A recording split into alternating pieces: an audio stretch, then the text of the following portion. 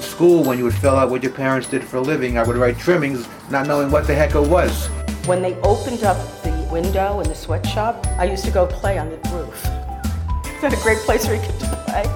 I said, God, let the morning come quick so I can go to my sewing machine. I think I'm nuts.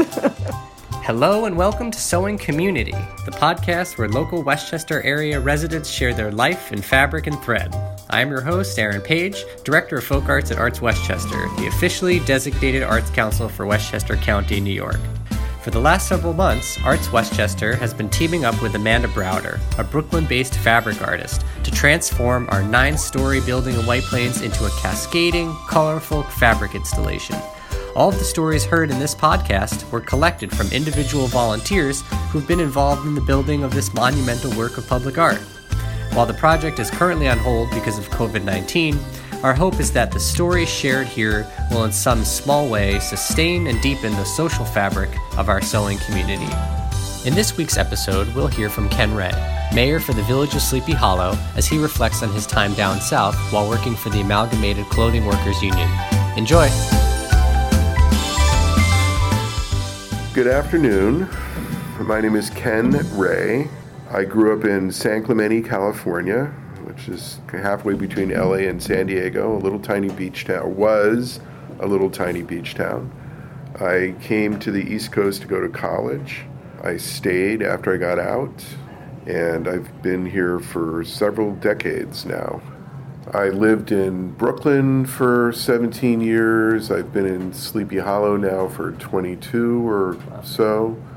Right now I'm the mayor of the village of Sleepy Hollow, and I also run a nonprofit in the city called the Parodnik Foundation that primarily does affordable housing.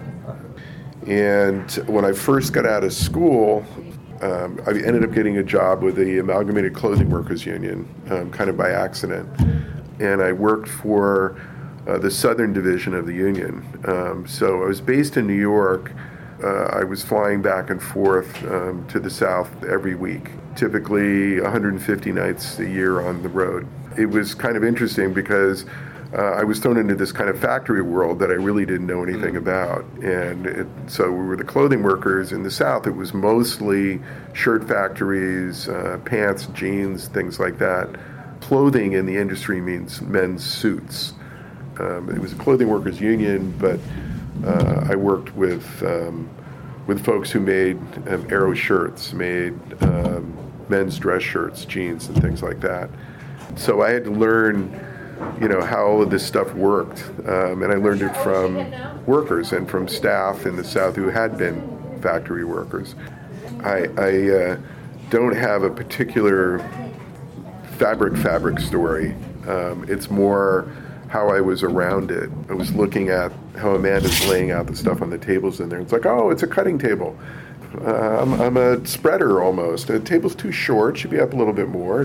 Where's the machine that runs it back and forth? And, none of these people should be doing this. No, this is a highly skilled, it took me right back to that. Partly because, my job was like essentially negotiating contracts. So it was a contract renewal. I'd go and meet with a committee of workers. We would then go as a group and meet with the company folks and argue back and forth and eventually get to a contract. Most of the time, occasionally not, end up in a strike. So I was that lead spokesperson. That's what I learned, is you walk through and you go through enough different kinds, factories. Certain things are pretty much the same. In a shirt factory, it doesn't vary that much. The higher end the shirt is, the more operations there are. When you're making a binky, which I'd never heard of until I saw somebody making one, which is essentially a smock like you'd wear in Kmart with 2 little pockets in the front. It's for staff people. It's incredibly simple. Boom, boom, a couple of, side stitch and you're done. There was a woman I worked with, Eula McGill, who I was 22, 23. She was in her 60s. Eula went to work in a textile plant when she was 14 years old in Alabama. And back then, you trained for free. They didn't pay you when you started because you didn't know how to do anything. For the first couple of months or whatever you're working on a machine, you get nothing for it. She first joined a union when she was 16, started organizing when she was 16. And Eula, she ran the North Alabama region. And so I would be with her all the time. And she would tell me these stories about what it was like back then.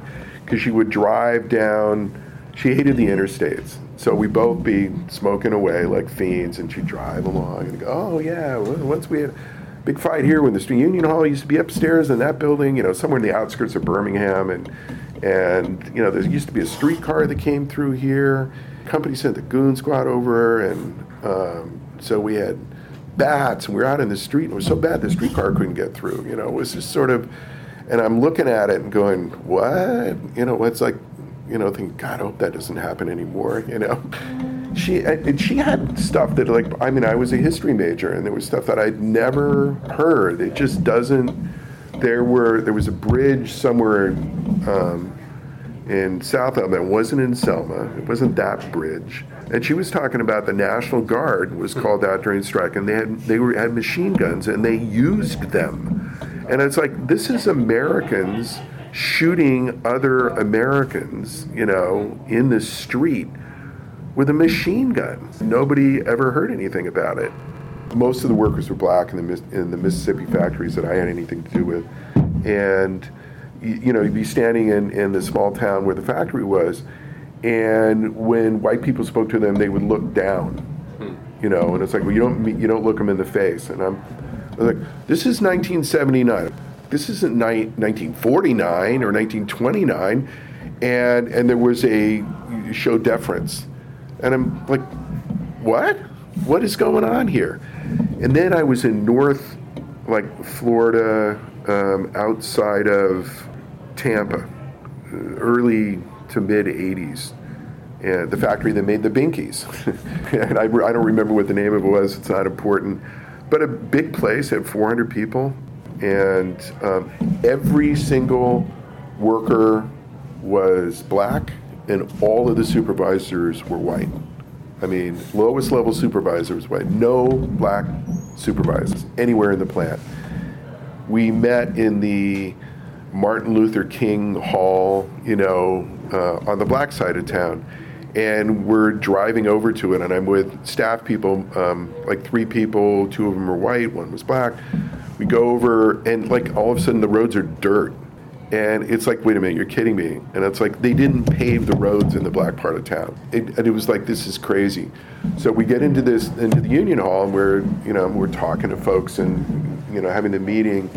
And then one of the guys I was with, Elvin Odom, you think, whatever, redneck, whatever, and a South Alabama guy. And he gave this speech that blew everybody away, because he identified with the thing that really mattered. We are all workers, we're all being exploited.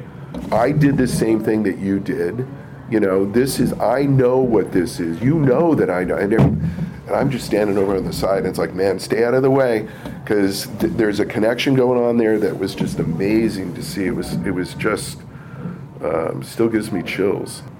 And it's anyway, so that's fabric. What matters about the fabric is the fabric of workers and society. I think in Sleepy Hollow, I've got this advantage of being the mayor, and so there's certain kinds of things that we can do.